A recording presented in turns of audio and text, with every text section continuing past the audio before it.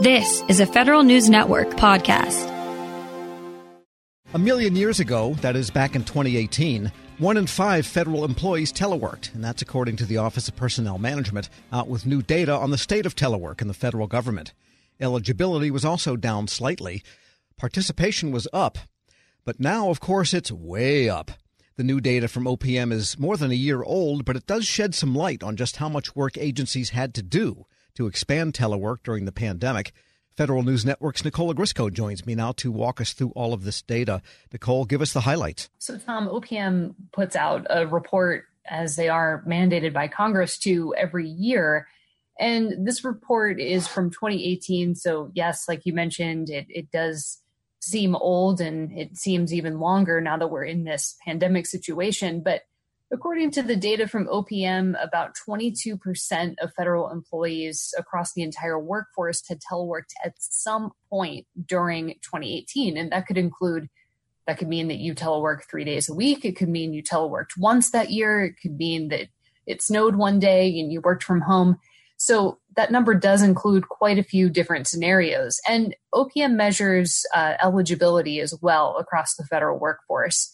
And in 2018, 42% of the workforce was eligible to telework in some way. It doesn't mean that, 42% of the federal workforce was in fact teleworking, but they do measure it. Per usual in these annual OPM reports, they make the point that, the average teleworker is usually more engaged in their job. They're usually more likely to stay at their agencies, and sometimes they often perform better. Teleworkers were 72% more engaged than non-teleworkers at 63%. So this data, I think, is, just especially interesting considering the situation that we're in today. Is there anything to be learned from it, especially now that we're trying to figure out how to get the most out of telework with almost everybody doing it? So, Tom, I think it shows who had the most work to do in getting prepared to move the majority of their workforces. And we do understand that to be the majority of the workforce to be teleworking now.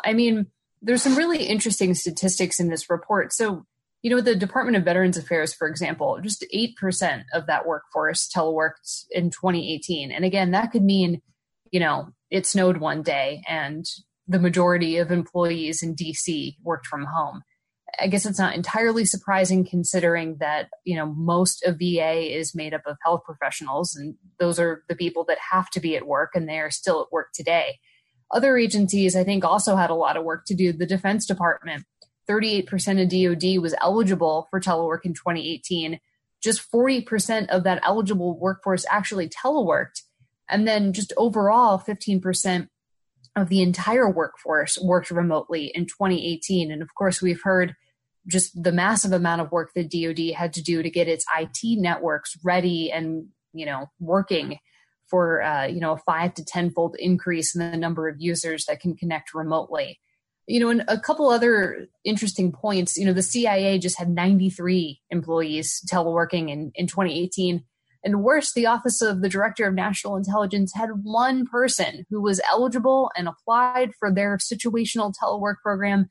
And that person did, in fact, telework at some point in 2018. So some really interesting statistics, I think, there. We're speaking with Federal News Network's Nicole Ogrysko. Well, I think in the intelligence community, even now, they're doing less teleworking maybe than others, but they rotate shifts and they go to 24 hours so that they can lower the people density in their SCIFs. With teleworking, they can't all get access. So I guess agencies are now all teleworking for the most part, all the time, all the people. And I don't think we've ever seen a situation where this many people are teleworking for this long a continuous period. I think the periodical quality of it in the earlier years is maybe the biggest difference of all. I think that's right, Tom, especially when you consider that having teleworked in the year 2018 could just mean that the weather was bad that day and it prevented you from coming into the office. And you luckily had the ability to telework or work from home during that, bad weather day. And, I think it's also interesting considering some of the agencies who are really at the forefront of this pandemic, whether they're submitting stimulus checks to nearly all Americans or they're on the phone with small businesses dispersing, some $350 billion in small business funds. If you look at the SBA, for example, nearly half of their employees were eligible to telework in 2018, and just half of them actually participated. So half were eligible, and then half of that number actually teleworked at some point. So that means that just a quarter of the SBA workforce had teleworked at all during that year. And I think it just goes to show you just the sheer effort that has gone into getting these employees online and, able to continue to provide services for the public. And of course, there are those who cannot telework, and you are reporting about what's going on with some Customs and Border Protection officers. Yeah, so the situation there, Tom, is that CBP, and this is the Office of Field Operations, they oversee the 300 some ports of entry around the country. They had negotiated with local representatives at the National Treasury Employees Union last month some weather and safety leave schedules. So if you were in that situation, you would maybe go to work 4 days out of the week, and then you'd have 1 day, we'll say, on weather and safety leave. And that is paid time off, to be home with your children and that kind of thing. Those employees who were on weather and safety leave, they were able to be recalled back into their port of entry if they were needed. But, generally speaking, I think NTEU and one of the NTEU local chapter presidents that I talked to said that this was working really well. But April 6th, CBP rescinded those schedules. And when I asked CBP about this, they said, look, we need some of these officers to be on hand as we prepare for the potential increased influx of migrants along our land borders who may carry the virus. And, I spoke with John Monahan. He is a NTEU local chapter president. And he just said, look, this doesn't make sense to us. He said traffic is down at his port of entry in El Paso, and the situation is just kind of incomprehensible to them. They don't understand why the schedules that worked well for them aren't in place right now. So it sounds like management is maybe using the situation to change the game for people that maybe not in a totally fair way. Yeah. And, I think there is an issue, of course, about just exposure, possibility of exposure to this virus. And, Monahan, he was the, local chapter president in El Paso.